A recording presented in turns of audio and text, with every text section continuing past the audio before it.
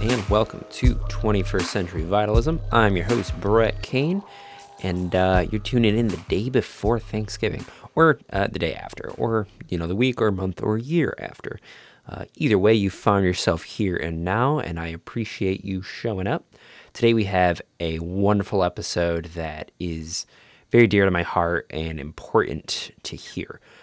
So this is actually introducing a new pillar to the show that we've kind of touched up on in prior episodes, but not as fully direct, and that is social activism and making sure that we're aware with the happenings of our society and what's happening in other communities that may not be our neighbors, but are close enough to be warrant for concern. Today we're sitting down with Jose, who I have known for a handful of years now and am now just starting to really realize the immense power that this human has. Jose is a documentarian journalist. He's a videographer, and he's currently making a documentary called Citizen, the Hilmer Ramos Gomez story, which is about a United States citizen, veteran at that, who actually was arrested and threatened to be deported from the agents over at ICE. And there is a lot to this story that I can't really touch up on in this intro. And we really just touched the surface in this episode. I didn't want to take away from the power of the actual story he's creating, but I wanted to use it as a means to have a conversation about an aspect of American society that is frankly very important and should be on everybody's radar. It's definitely brought up a lot in the news, but it's always kind of from a news perspective, which is something we even get on in this. And I really want to be able to utilize this platform to give the mic to people who are experiencing different things. And you might be telling yourself, yo, this is a wellness podcast. Why are we starting to get into this social activism thing? And for me, that's because to take care of yourself, you have to be open to the world. You have to be open to communities and the suffering of the world. And frankly, that's my biggest prerogative with this show, is we build a sense of wellness so that we can show up more completely in the world. So what that means is that we have to bear witness and we have to feel what's happening in our country and in our world. And that starts internally, but then it goes to your immediate neighbors, and then it expands to your community. And then it expands to the communities next to you that you may be brushing shoulders with. And, this is it's a ever widening circle. But in order to do that, we have to listen. We have to be able to actually create room in our lives to have a compassionate space for other humans. And it's hand in hand with having compassion for ourselves. So this is important work, and I'm going to die on this hill if I have to. Like I said, there's going to be a lot of topics that this show covers, but this is going to be an ever-present theme because I think it's important to keep all of the wellness practices rooted in a very social forward space. I just think if you have one without the other, then it's kind of spiritual bypassing, and I really don't want to make this a conducive space to spiritually bypass things or to physically bypass things. I want to keep that heart space open, and it's a really engaging conversation. I learned a lot, and I feel bad that I had to even end it when I did, because I could have gone for another hour, and I know he could have too, but I had other obligations that I had to attend to.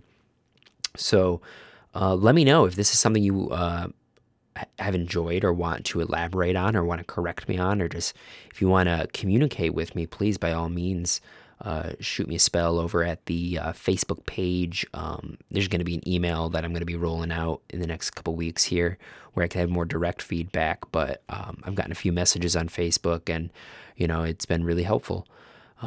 As always, if you are listening on Apple Podcast, it does a huge help to give this show a 5-star rating. That's not just for me to pat myself on the back, but it's actually to get the show to more listeners and to help me get more accredited guests, potential sponsorships. It is the single biggest metric that can actually help me invest more time into this, make a more quality show up even more, which is something I want to do. This is going to be a part of my livelihood. This is going to be part of my offering to the world, as well as my my client-centered practice in the flesh. So thank you so much. yeah, I appreciate you. I hope you all have a wonderful holiday season. Yeah, I don't want to take up too much time because this conversation is super crucial. So, without further ado, please welcome to 21st Century Vitalism, Jose Guadalupe Jimenez Jr.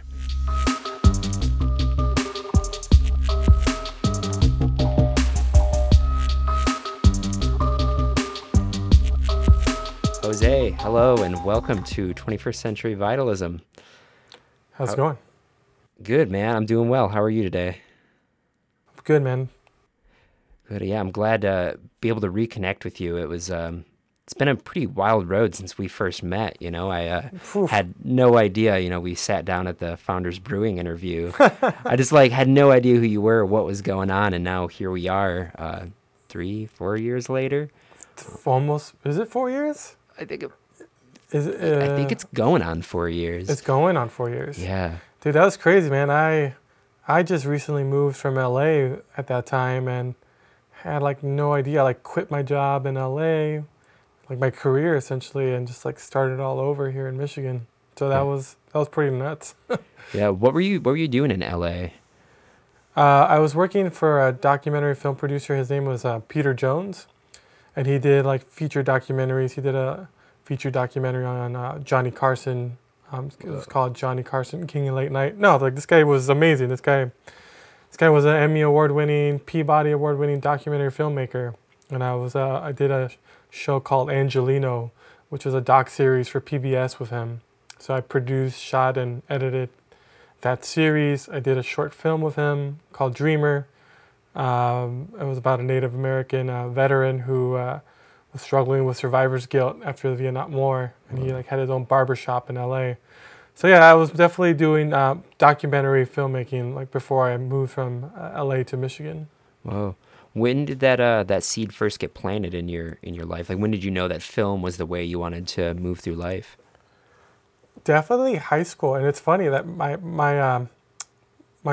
my film appreciation teacher is from Michigan, which is actually kind of funny. Whoa. He's from outside Detroit. His name is Mr. Russ, and yeah, we had a film appreciation class, and and I could tell that he loved it. He was a film geek then and still is now, and I think he'd be okay with me calling him that. Yeah. He was also the drama and theater teacher at my high school. But one of our final project was to make our own film, and I made a 20-minute film on a Sony PC, Sony Movie Maker. It was called El Inmigrante, which was a modern western about this undocumented immigrant that wanted to get revenge on this gangster that killed his girlfriend at a club in Tijuana. So he had to cross the border illegally and hunt down this guy that killed his girlfriend at a club. Oh my God, that sounds Oh actually my god. really cool. It was a big production, man. Yeah. I even convinced my parents to drive me to Mexico to Tijuana, and I remember one of my best friends. His name was Tony. He was such a stonehead. The dumbass brought like weed back then in my parents' car as we're crossing the border, Oh my, and like I had literally like Tony, you have to flush that shit in the toilet right now. I'll oh my pay you God. back. I don't care, Yeah. but like you can't bring weed into Mexico, dude. Yeah. Like, yeah, Holy especially if my parents don't know about it. And so yeah, we went to Mexico. We filmed it. We went to like my family's ranch where they had a fence, and we pretended that was the border. We like hop.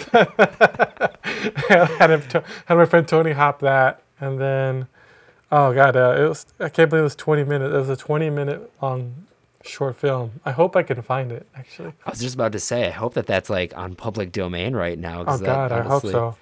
It's yeah. somewhere. It's somewhere in my parents' closet of thousands of VHS tapes. Oh, it's on Yeah. VHS too. Yes. Nice. Yes. Cool. Yeah. So, high school, this started, and then you were working with documentary filmmakers, and then you took a break, I'm assuming, when you came to Michigan. Why did you decide to come to Michigan? Lots of reasons. LA's expensive, dude. I mean, Yeah. that was a big reason. It felt like I was finally like doing my dream job of doing documentary filmmaking. Like before that series, I wrote, produced, shot, edited, and directed a doc series for Fox Sports Whoa. in Spanish for Fox Deportes. It was called Futures and Legends. So we followed. I mean, I my my inspirations like HBO and those type of sports documentaries like 24/7. So like doing that was my dream job. The only problem was like I was doing them for like pennies on the dollar, you know. Whoa. But it was like a really good learning school. But I mean, I had to like budget a whole half-hour national television show for $5,000, Yeah. and that included like finding money to pay myself, you know, audio mixers, you know, additional camera people, you know, travel. I mean, like I Kind of traveled. criminal that they It didn't expect that was. from you. Like, what the heck? It absolutely was. But you know what? I got to hang out and eat lunch with this guy named Claudio Suarez, which is it's essentially like I put him at the same level of famous, a celebrity level as Michael Jordan in Mexico. Whoa. I mean, like I got to climb the Pyramid of the Sun with him. You know, like how fucking cool is that? You know, Yeah. I got to interview like heroes like Oscar de la Hoya, who's like very important to me, like Mexican American in LA. I got to and an amazing part of like I like made friends with some of these guys, you know, like I still have some of their cell phones. Like Whoa. I hit them up for favors, definitely. Yeah. Only when it's definitely like when I definitely need it, you know. But it was really cool. I was able to. I think they saw that passion that I had for it, and they knew I wasn't getting paid much, so they were like, you know, I really was able to, you know, really get to know them. And I never took selfies with them too, which I think actually helped. Which I kind of regret now, because like people might not remember, like believe me, but Yeah. I think they really respected that. I like really try to like get to know them and not be like a fan. Yeah, and I think that that's important too, because like a lot of these people interact with fans so often that that's like their primary interaction, where it's like, Yeah. yo, I just want a friend to like share Yeah. life with, and not like have this guy looking up to me while we're Right. drinking beers. And, like, Yeah, exactly. I remember very vividly, like in Mexico City, trying hard not to freak the F out, because I was having dinner with this guy, Claudio Suarez, and this other Mexican legend. His name was Alberto Aspe, who's known to be like very like curt and kind of rude. And like even on like the soccer field, he was like that kind of guy, like just a really forward, candid guy. And so I was having dinner with them, and I'm like, what the fuck's going on? Like, I'm having dinner with these guys. Like, it was an absolutely dream job. I mean, didn't pay the best, but you know, it was definitely like where I got my master's of Yeah. filmmaking, of documentary filmmaking. You know.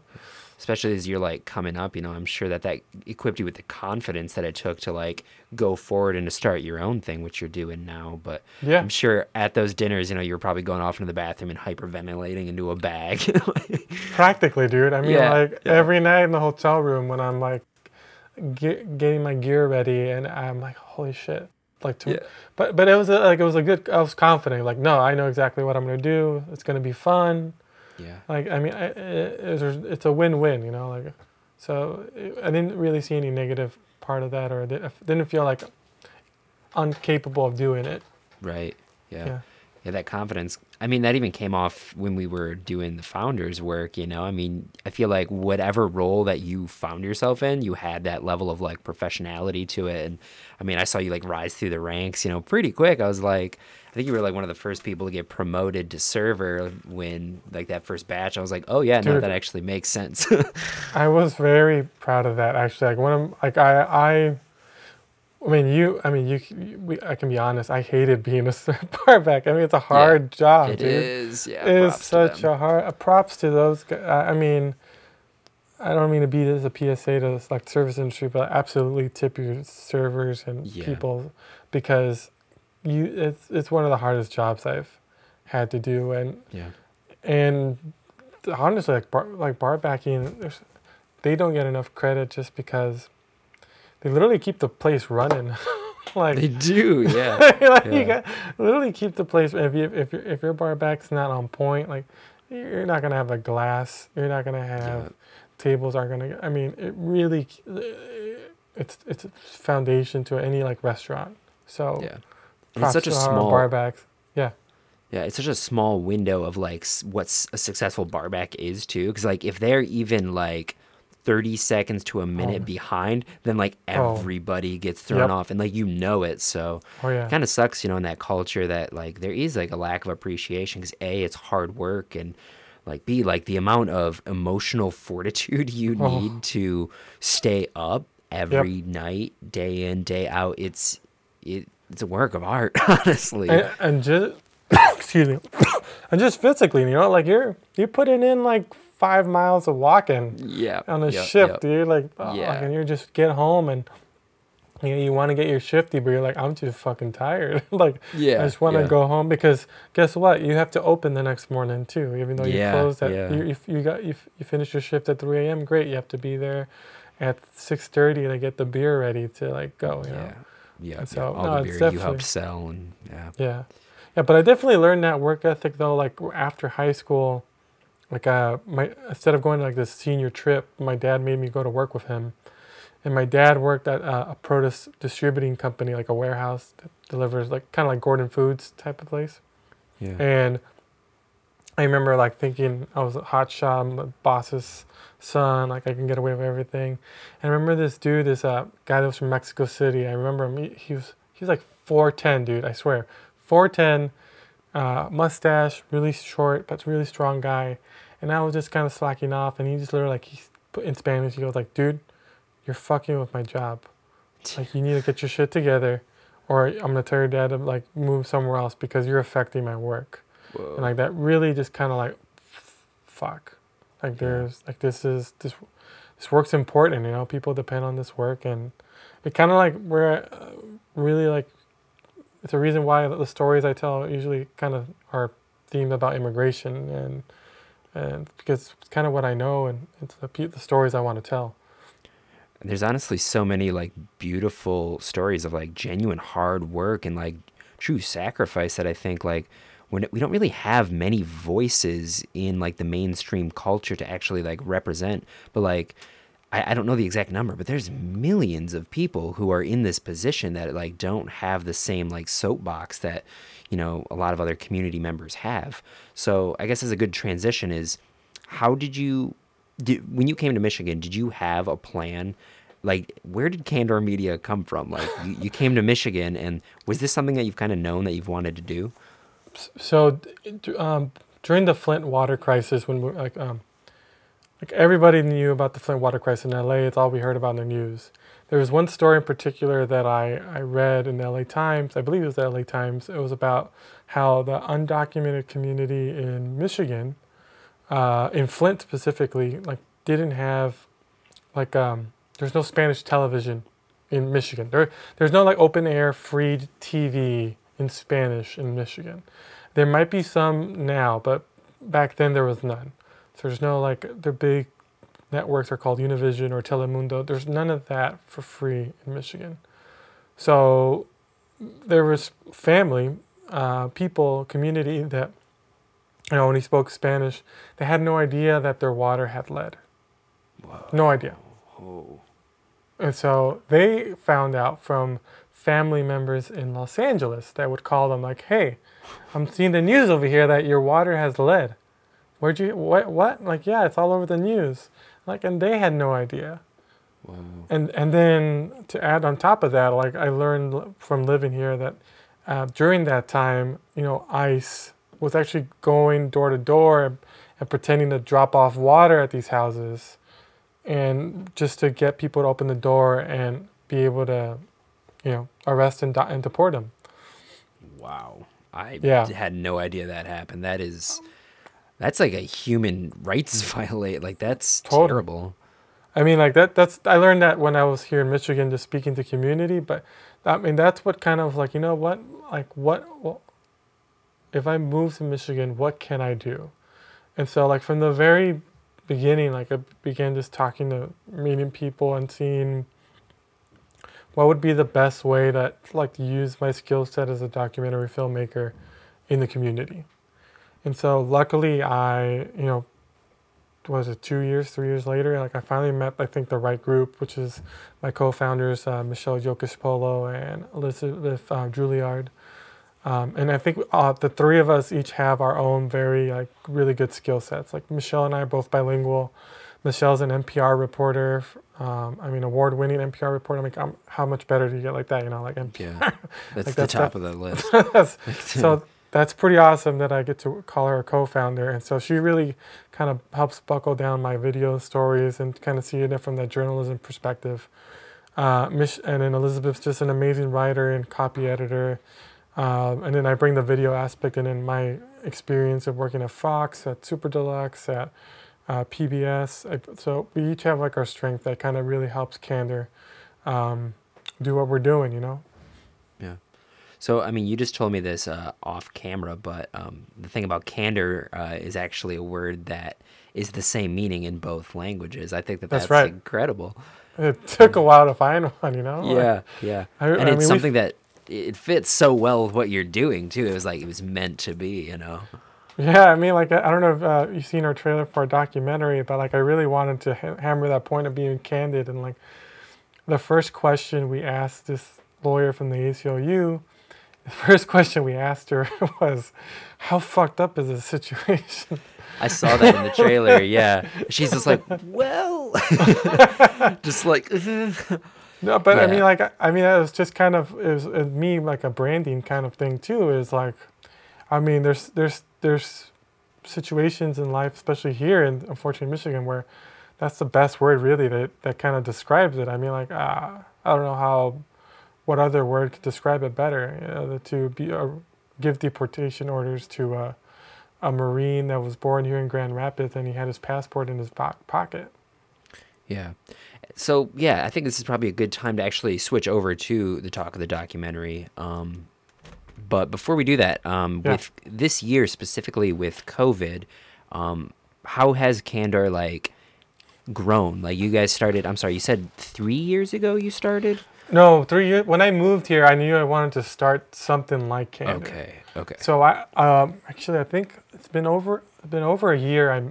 It's when I met started talking with Michelle Yokish Polo, and she started talking with Elizabeth, and like the three of us started having coffee and just kind of started brainstorming this idea of Candor Media.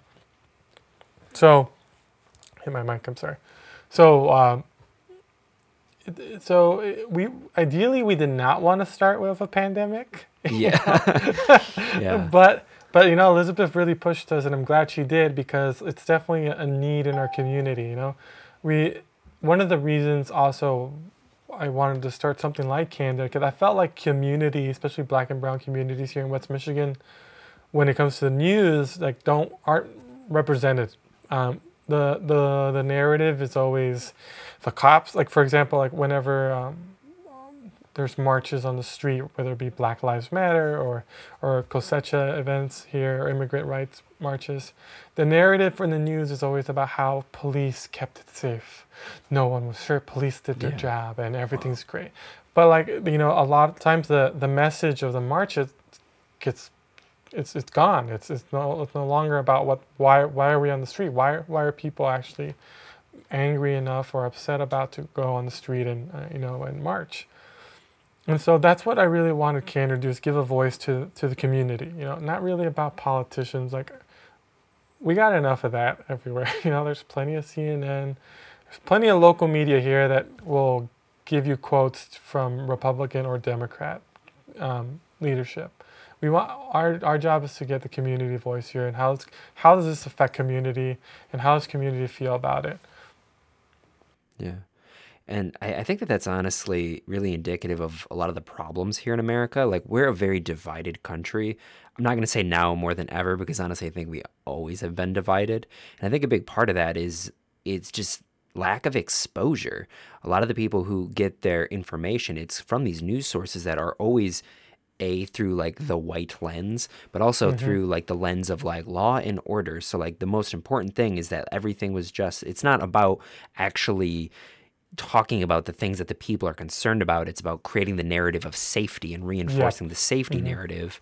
So, I mean, I think what you're doing, it has implications that reach out into like the larger perspective of how we unite, and I think that this kind of grassroots from the bottom on up, I think is like the new approach to media. I think you're really on the forefront. I hope so, because like, and I have big ideas for Candor, and like would love to like, I kind of like my dream, the best description I want like Candor to eventually become is to kind of be like a Vice media, but locally. Like with that kind of uh, storytelling. Just kind of raw. Yeah. Maybe not as I know Vice gets a lot of rap about like the people on camera. They feel very I don't know what the word is. Like people get like like the person in front of the camera just wants to be in front of the camera, like wants to be in danger and wants to like give that look.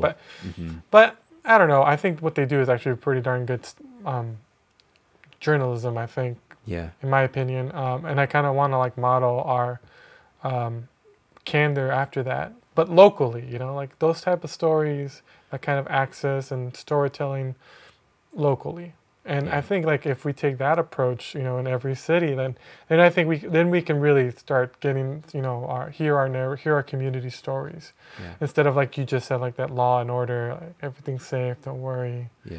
The police are taking care of it. We got it. And I think a big thing is like focusing on the stories of people is something that a lot of modern journalism really doesn't do.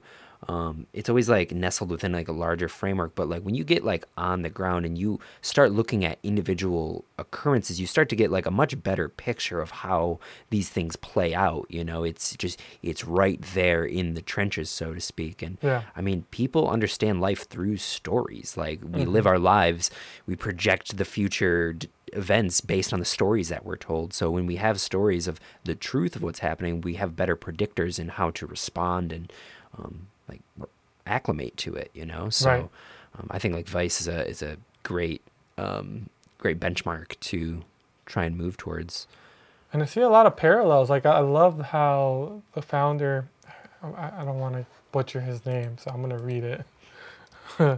But I think like their story is very similar to ours. Like they started out as a bilingual magazine in Montreal, like a French English. Yeah, it's amazing. They started like a bilingual magazine in Montreal, French and English, and they like eventually moved to New York, where they got a little bit bigger. They got bought, and then. I mean, I'm simplifying their story. I mean, of course, I'm definitely recommend like listening to like their How I Built This podcast story, because it's really good. But no, I really, and he's an immigrant. He's a son of immigrants too. I think his parents were Pakistan. So like, I really definitely am inspired by like the one of the founders of Vice, and I like to see a lot of parallels, and I definitely am using a lot of their lessons in candor. Yeah. As much as I can part-time after a full-time and in a pandemic, Yeah. Well, I mean, that's how a lot of like passion projects start is, it's usually like a side thing until it starts to get enough traction and attention, and then you can slowly invest your energy into it. I really appreciate like the bilingual approach, because I also feel why there's so much oftentimes disconnect in communities is like we are telling different stories, even sometimes about the same events. So having the bilingual approach, it pulls both communities' attention towards one fixed point, and that's where like the meeting of the minds is, and now we can create a story together, you know? So like you're being a bridge between these two, honestly, like pretty similar, like the value systems are pretty similar, It should be an easy thing to bridge. Yeah. I mean, the hard part though is it is a lot more work. Yeah. It's literally, I mean, translating isn't as easy as going to Google and copy paste. I call it transcreating, because I learned this. I did this mistake. One of the first things I learned about translating is when I was working at Fox Sports. One of the first jobs I did was working in on-air promotions, and literally I worked on the Fox Deportes side. But there I had people from Mexico all the way to Argentina, and the Spanish in each individual country is so different. Like you say one word in one country, it means a bad word in the other. Like I remember very vividly, like a Cuban coworker of mine, she would always say, "Hey, coger eso," and coger in Mexican Spanish means to fuck, but coger in Cuban Spanish means to pick up.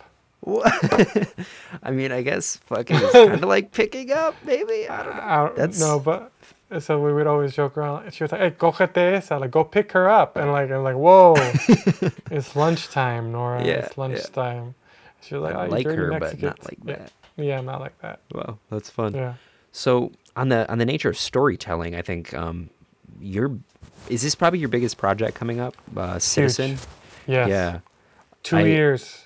Two wow. years, man. I've been working on this for 2 years. Oh my God, I looked at the trailer. The listeners will already have somewhat of an idea based on the intro, but we're gonna get into it. But um, whoever's listening, if you haven't looked at the trailer yet, like seriously, give it a look because I imagine that you did the brunt of that. All of it. It's amazing. I want to watch this so bad now, and I really want to see this come to fruition. I mean, everything from the shots, the music, like the cuts, like it's a really well put together piece of film. I mean, just from this right now, you know. So outside of the filmmaking element, let's start talking about this. Sure. What happened? Inspired you to take this story on, and what exactly is the story? Yeah, I mean, how I started filming this documentary is I was actually following a different story here locally. So in 2018, when maybe you remember, maybe a lot of listeners remember, a lot of people, we started discovering that there was a lot of family separation happening at the border. So, Border Patrol was separating kids from their family. The kids were being put in cages. So there was all this, anger and outrage, rightfully so. But especially here locally, because a local journalist, Jeff Smith, I don't know if you guys should check out his site called Grid. There's a lot of independent journalism. Is that Um, GRID? Okay. GRI. I got to look that up. I'll verify that. And Grid. I'll Jeff have that Smith. in Yeah. the bio too. Definitely. So He discovered because I believe a Kent County commissioner let him know that the county renewed a contract with ICE. So essentially, Kent County had a contract that said that they would hold people for ICE for an additional 72 hours, whether they're guilty or not, but just under ICE suspicion, or if ICE would ask Kent County, can you please hold this person for additional, well, we find out if they're legal or not. Didn't matter if they were committed a crime or not. That maybe they got pulled over for having a driver's license, or not having a driver's license, or they got pulled over for a speeding ticket. Whatever reason they're in there, ICE would ask Kent County, please hold them for the additional 72 hours. Meanwhile, while that's happening, so ICE would then reimburse them like $72 a night for the bed. So we found out about this contract. By we, I meant like the group I work with, Movimiento Cosecha. I'm a volunteer organizer with them. And so we were outraged because a lot of people are focused on the border family separation, but a lot of family separation happens here in Michigan because of a driver's license. Because unfortunately, undocumented immigrants do not have access to our driver's license because that right was taken away 10 years ago. And I can go down that story, but it's a completely different story. So find out about this contract with ICE. We're pretty much saying this is gonna cause racial profiling.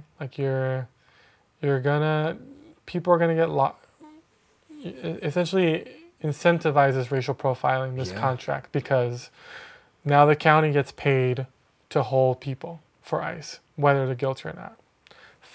This was June 2018. Fast forward to November 2018, Thanksgiving. Lance Corporal Hilma Ramos Gomez gets arrested for trespassing the day before Thanksgiving.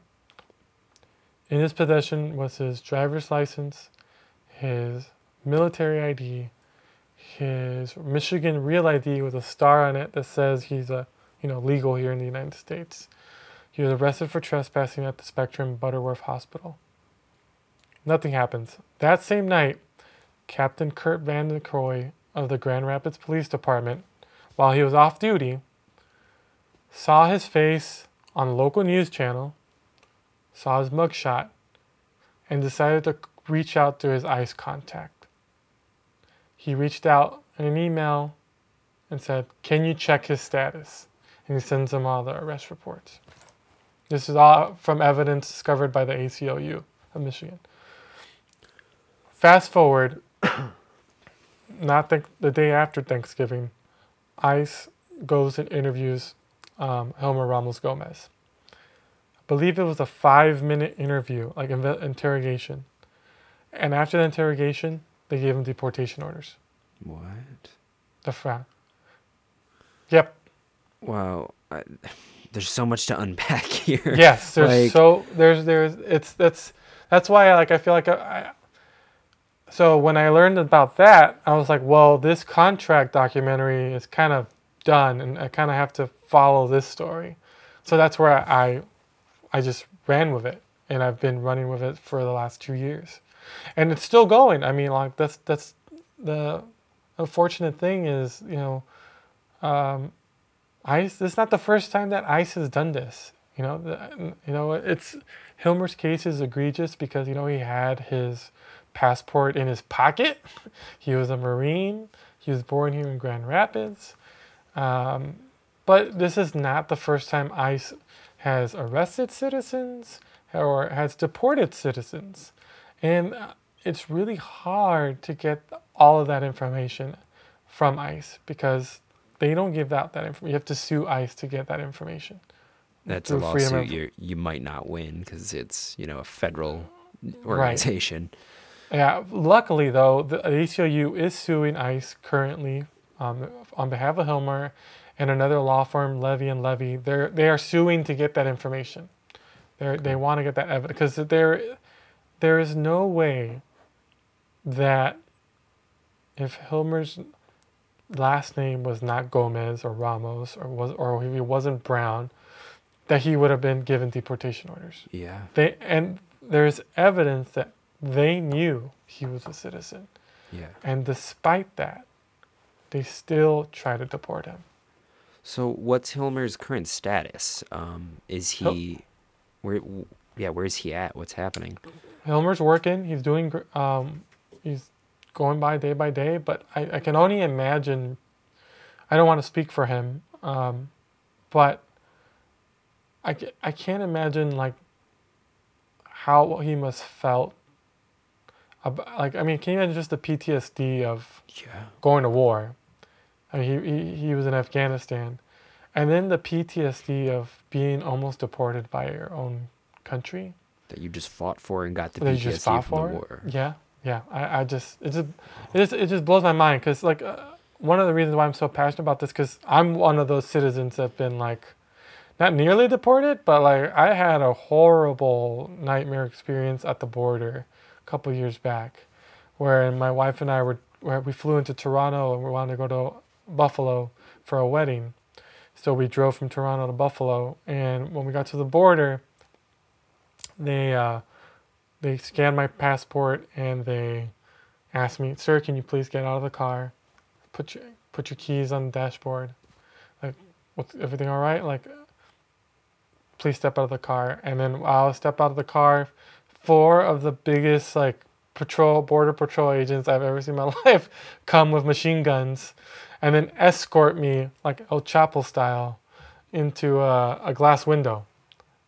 And I'm like, it's kind of like it didn't really hit me until like I went to the glass shield, but like it was kind of embarrassing. It's very embarrassing. It makes you feel like you're a criminal, like you did something bad. So like, I mean that event has kind of shaped me. The reason why I'm in this fight, but I can't imagine what Hilmer felt. Like I got away with it. That's easy. Like you should.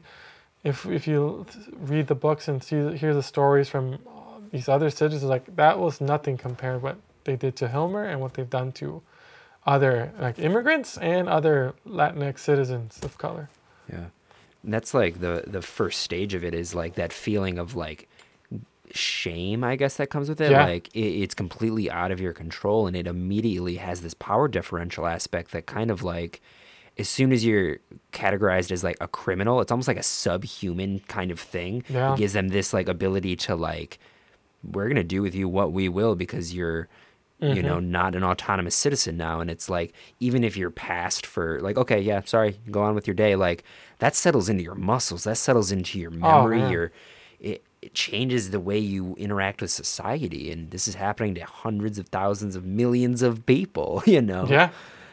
On a daily basis, like That's and I think you summed it up perfectly. Like that kind of feeling of shame that that, you don't feel it right away, but like afterwards, it's kind of like it's traumatic. It kind of Yeah. doesn't really leave you. It doesn't. Yeah. Yeah. And the fact that we're hearing all these stories, even if it's something that's never happened to you, but you find yourself to be in a member of one of these communities, like that trauma is shared between everybody. Right. Like happens to one person is happening to everybody. And, like where I'm sitting, not in like a marginalized community, I do have this sensation of kind of like, I know I don't have air quote as much to worry about, but at the same time, it's like, it's really upsetting, that we live in this country that everybody pats ourselves on the back for, but it's kind of a vicious place, Yeah. It's It is. I'm laughing, but because I guess I can't. Like it's I guess my way of coping with it. But that's it's yeah, it's hard. It's It'd be really and it's sad for me to even say it. Like it'd be hard for me to, like wave the flag. yeah, It'd be really hard for me. It's yeah, really hard for me to wave the flag, yeah, the U.S. flag, and I don't think I never. But just maybe just because I learned how much we've done. I'm going down a dark road here, like. no, But I mean, this is the reality of things, yeah. And I mean, I think for the sake of like the podcast, I mean, we focus on wellness and like Yes. positivity, That's but positive. I mean, at the same time, like it's not at the expense of the negative. Like we have to be able to like have these talks about the reality of things, 'cause otherwise the positivity is bolstered up by it's cheap It's not tricks, real. Yeah. Yeah, yeah. It's just putting what's the word? There's a good saying for this, and I can't think of it, but someone had some good words for Yeah, what you just said. yeah. It's just bypassing, and it's like whatever good feeling you have it's hollow, if you're not able to like sit with the reality of like the circumstance you're in, we have to be able to move with this, because this does affect us all, I mean, like I was saying, how about like the entire community becomes affected when we hear stories like this? Like, what does that do over generations? Like that has a physiological effect that gets carried down, like generational trauma. And it's like so much of this vibrant community potentially doesn't have the same levels of expression and interaction and available opportunity. And it's like, I want to celebrate this, I want to be interacting and like having us all meld, and it's like, if there's mass trauma in a community, then it impacts everybody, I'll give you a good example of like where this immediate like immediate good wellness example of how like even just the recent election, like this past week, I'm not the biggest Biden fan, but just knowing that Trump is on his way out and the trauma that he has done to me and to people like me. I mean, from the very beginning, like calling people like me and my family rapists and racists and criminals, and like knowing that there's a president there of like it weighs on your mind every day. That like, holy shit, there's a president. The president of the United States thinks I'm subhuman. And like the week after the election, dude, I swear I've never been so productive in like 4 years. Like I was like just knowing that this asshole is leaving here, Yeah. but Yeah. hopefully like January Yeah. 20th. Hopefully. The weight on my mental health, it was amazing. I was like Yeah. night and day at home, not triggered. I wasn't I wasn't quick to get angry. I was snappy with coworkers. I was snappy with my wife. But like you said, there's this emotion, that well-being of there's clear like a trauma when leaders think certain groups or treat certain groups a different way, Yeah. I'm glad I was able to at least acknowledge and realize like, wow, like why do I feel so happy this week? Yeah.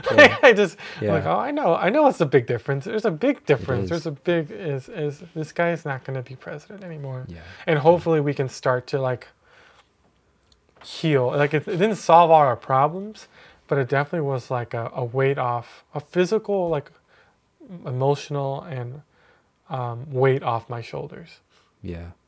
I think the thing about the presidency too is that the thing that like gets me, and like I'm also just as happy that I feel like this huge collective sigh of relief was shared Right. between most of the country. But like the thing about the presidency is that it represents half of the Mm-hmm. country. So like the people that were okay, I feel like there are a segment of Trump supporters who aren't as about his like social prerogatives, but the fact that it wasn't a deal breaker, I think, Right. is where the problem is. It's that Right. gray area, Mm-hmm. and I just wonder how we can go forward. I think like things like candor media are going to be the things that help us. I think people voted for him out of ignorance, honestly, and I feel like if they heard these stories and had more interactions with the people that he essentially saying are subhuman, I really think that that's how we go forward is through the art, and that's what the documentary is.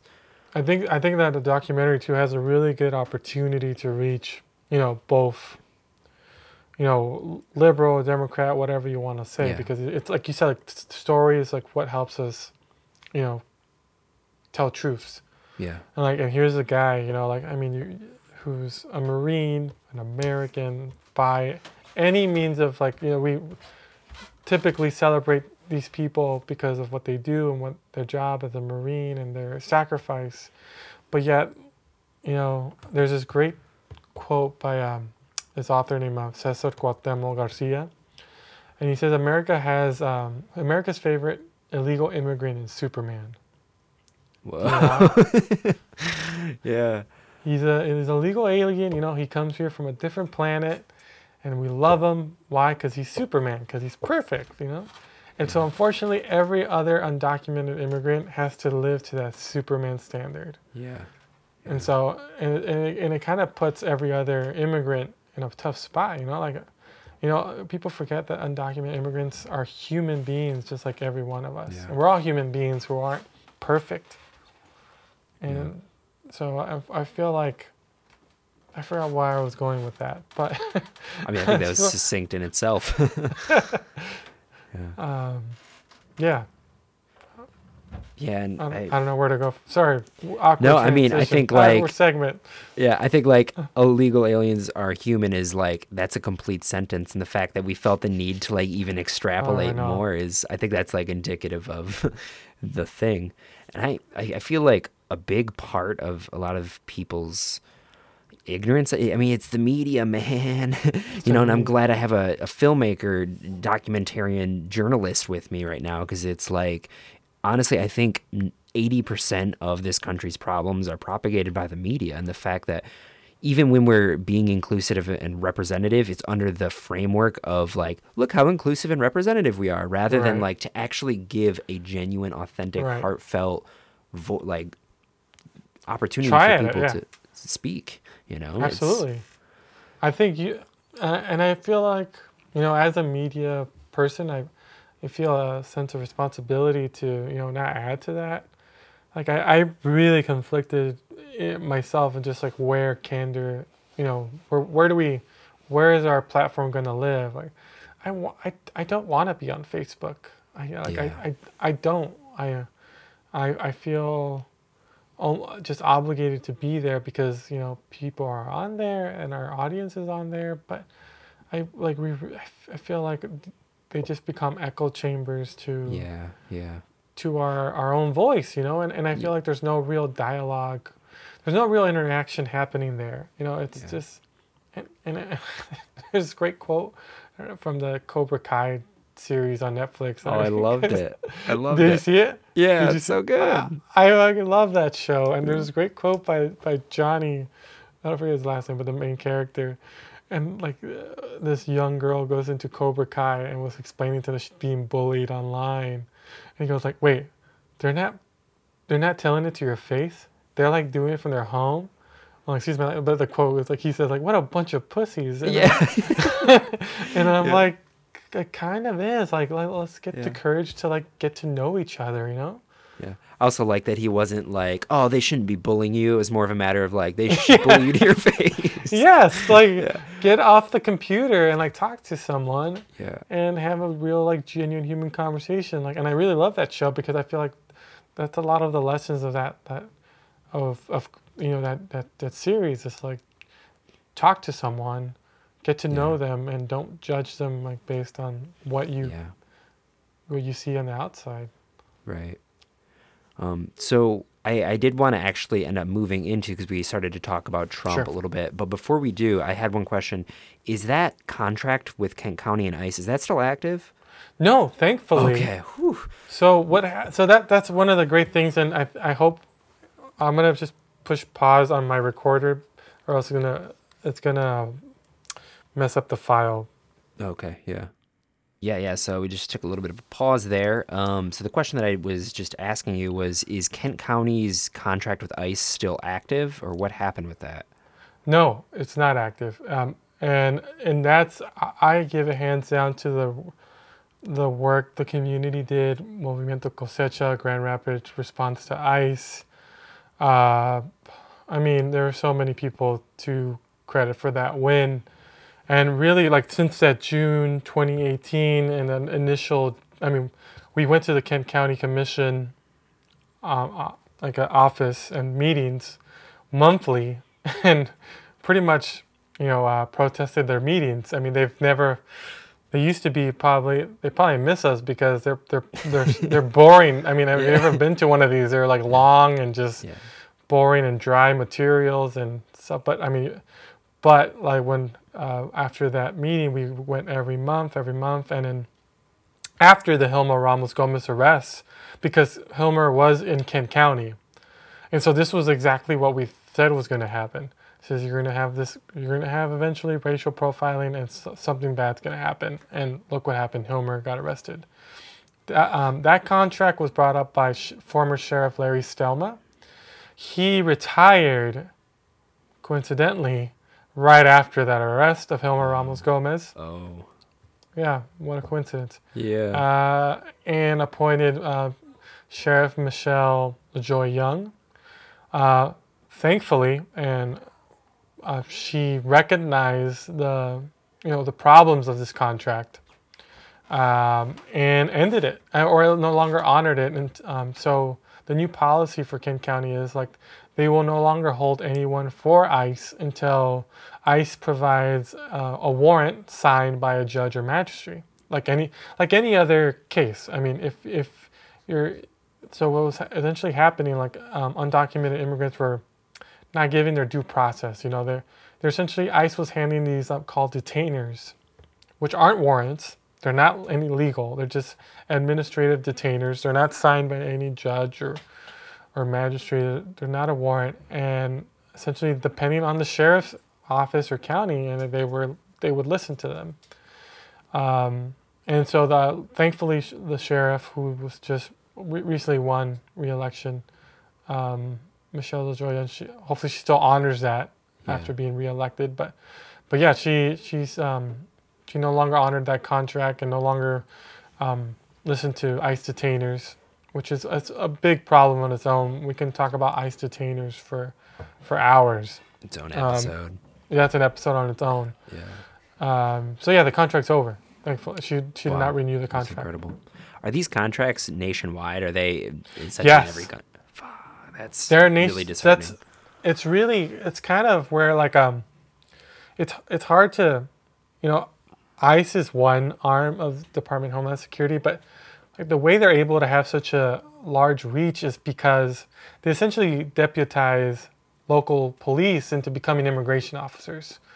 So ICE will have these contracts throughout the nation at different levels.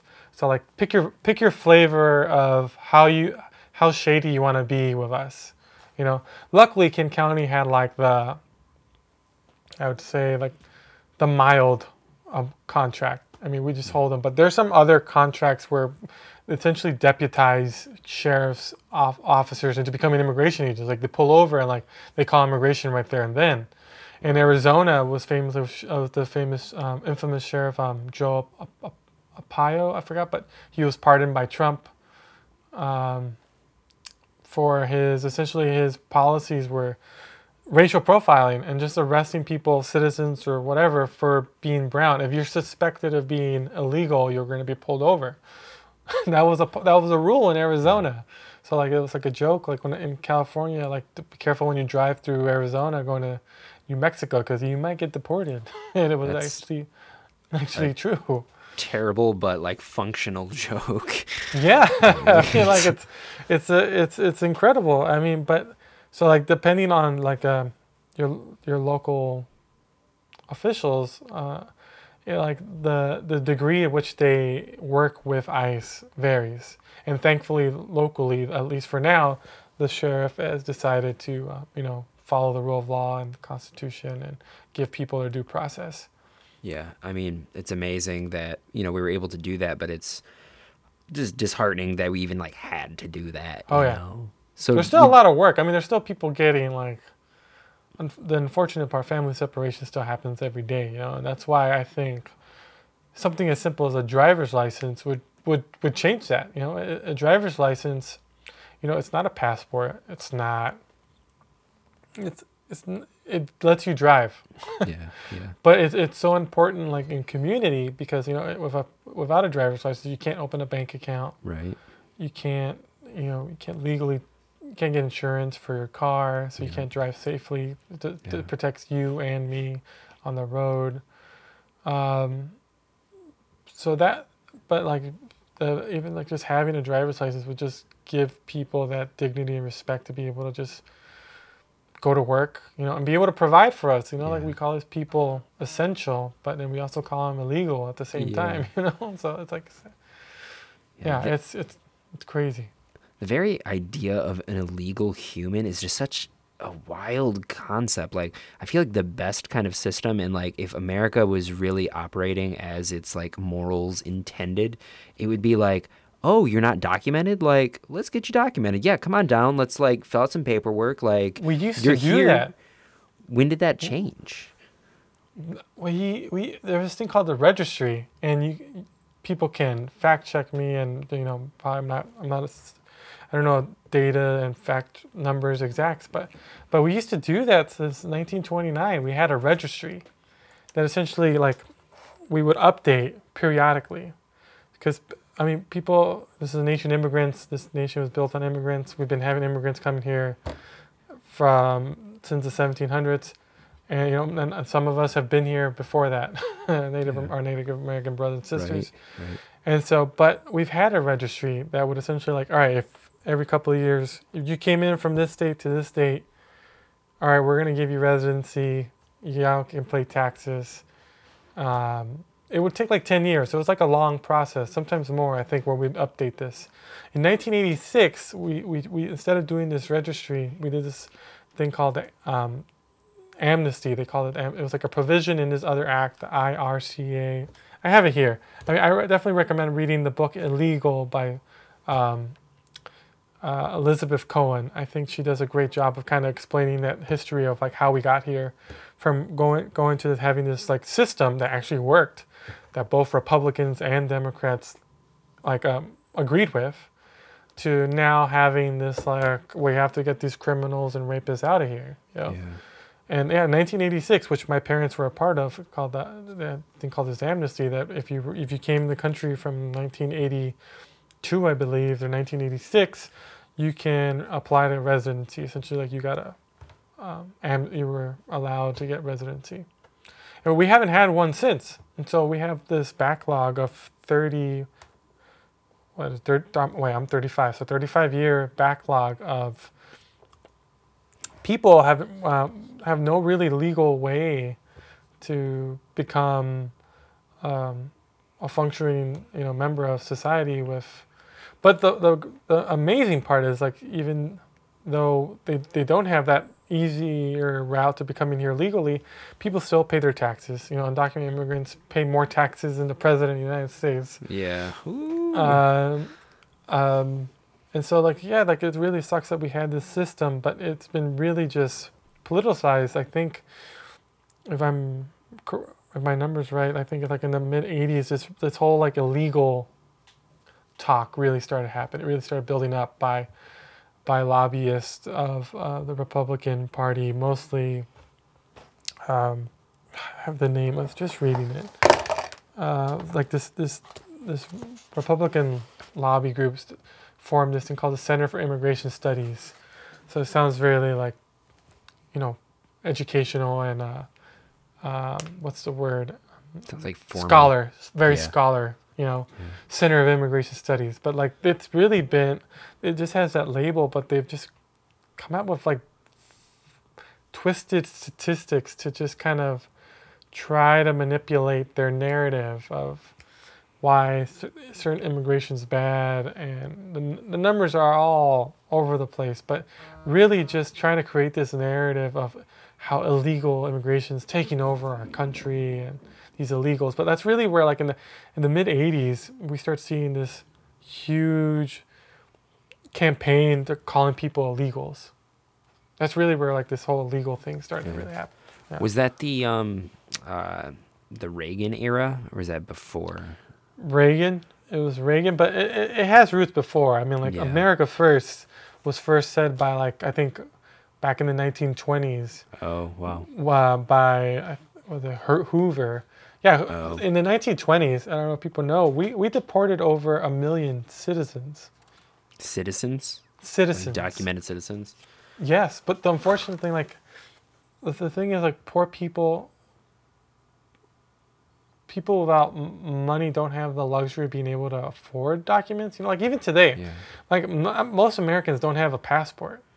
Yeah. I You know? don't. Like yeah, if you haven't like if you didn't need to travel, you don't have a passport. Yeah. So like that's already another financial burden on like people of color or Latinos. Like I walk around with my passport. To be honest, I have it in my pocket out of fear, really more, just in case. But as we learn, it sometimes doesn't help.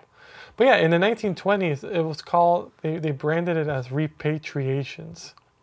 Essentially, what that meant, they were saying that specifically Mexicans, were stealing jobs from a post like depression thing. So there was like the United States going through a Great Depression. They're trying to just scapegoat and blame Mexicans. And so there was this big campaign from the 1920s to repatriate Mexicans and Mexican Americans. And there's plenty of books out there about it. But in the 1950s, we did another horrible mass deportation called Operation Wetback. I mean, that literally was the name of it. Jeez. Oh And that was my under God. the Eisenhower administration, where we deported over 1 million people, and I'm not sure how many citizens were deported in that, but a lot.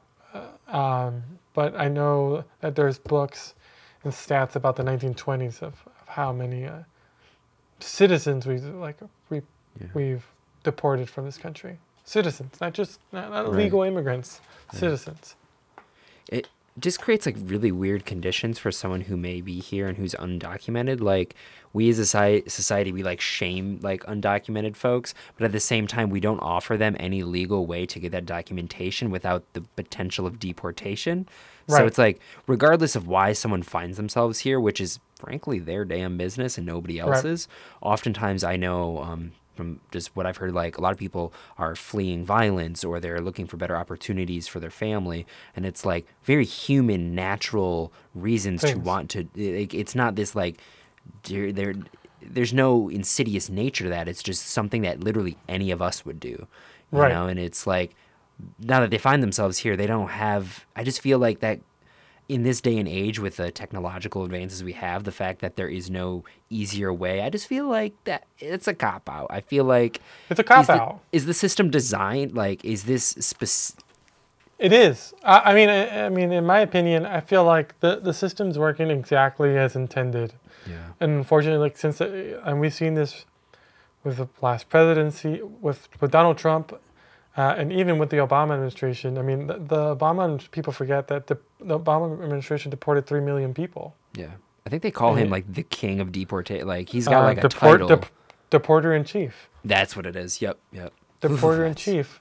I mean, so we have to be very careful. Like, I mean, you can almost even like a lot of this, of the mess we're in, is because of President Clinton in 1994, and so like it's really, that's why it pains a lot of us who are in the movement to like how we always put our hope into these presidential candidates to do something, but really like ending the contract, we know that we can do real change, but we have to do it. You know, we have to.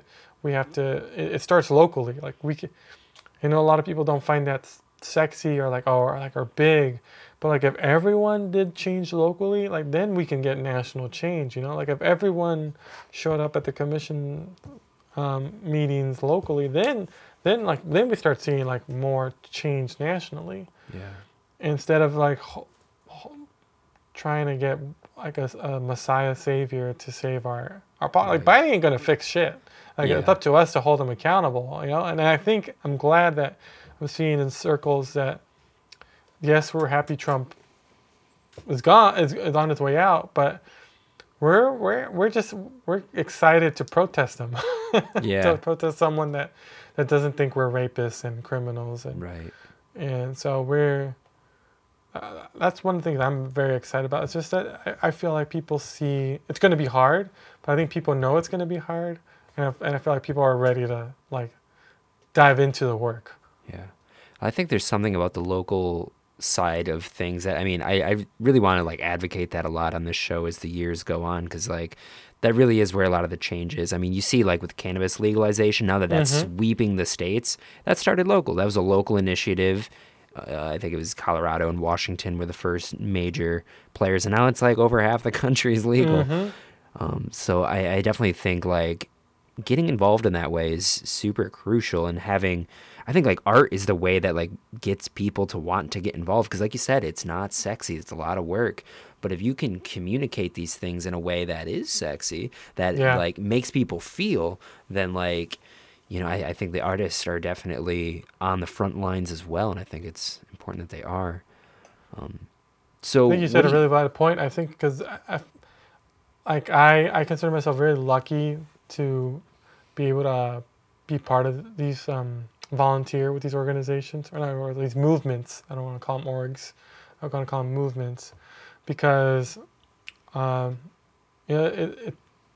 one of our principles is like we can get everything that we need is in the community. yeah. And so like everyone in our movement has a different job. Me, what I volunteer is that documentary filmmaking, my video. So I try to tell the stories of our community as much as I can. With Candor now, that's a lot harder to do, but definitely those like these last 3 years, I tried my best to like volunteer my skill as much as I can to the movement. And like you said, tell those stories so people can feel and get involved. Yeah. Yeah. Well, this kind of feels like a natural bookend, and I don't really want to take up too much of your evening. I know we did have a few other things, but I'm just going to give you the floor right now. And I know you have a new Kickstarter that's coming out for said Indiegogo. documentary. Indiegogo. Indiegogo. Sorry. Oh, God. The neighbor. It's all right. So So this episode is releasing on Wednesday, and I think your Indiegogo is starting tomorrow, right? Tomorrow, as in Thursday. if this episode's coming on Wednesday, it's coming out Wednesday. No, the 25th. Next Oh, Thursday is nice. Thanksgiving. Oh, shoot. Oh, my God. Yeah. Cool. So, yeah, what are the goals? What are where are you at with production? What would you like people to So know about that initiative? yeah. So one of the fortunate things now is we're going to be able to get to know Hilmer Ramos Gomez a little bit. That's been one of my main hesitations to releasing any of the previous footage, is because I feel like it's important to hear his side of the story. And so with this Indiegogo, hopefully I'll be able to not only like people, we haven't heard from him. No one's heard from him. So this is huge. Like Yeah. he hasn't done any interviews in 2 years. So we're fortunate enough that he is trusting us with telling his story. And I think I definitely want to honor that. So one of the things I'm learning is doing a feature film is expensive. It takes a lot of time and effort. It's kind of been a blessing and a curse to be able to work with so low budget stuff, but also like definitely learn experience when you want to get stuff to Netflix, and when you talk to these people that I've had fortunate to pitch this documentary to. But we definitely like I've learned a lot in the last few months talking to these network executives that I've had the fortune to pitch to, that your budget needs to go up and you need to just to get that quality up a little bit more. It's not so much like to get the money equals quality, but money equals time, and it gives you time, gives you time to work on it. So like really, that's what I'm asking. Hopefully people will be able to one, contribute, share the story. Hopefully some rich person with a heart will want to donate. That'd be the miracle thing, but every little bit counts. And so our goal is, we're not trying to fund the whole thing.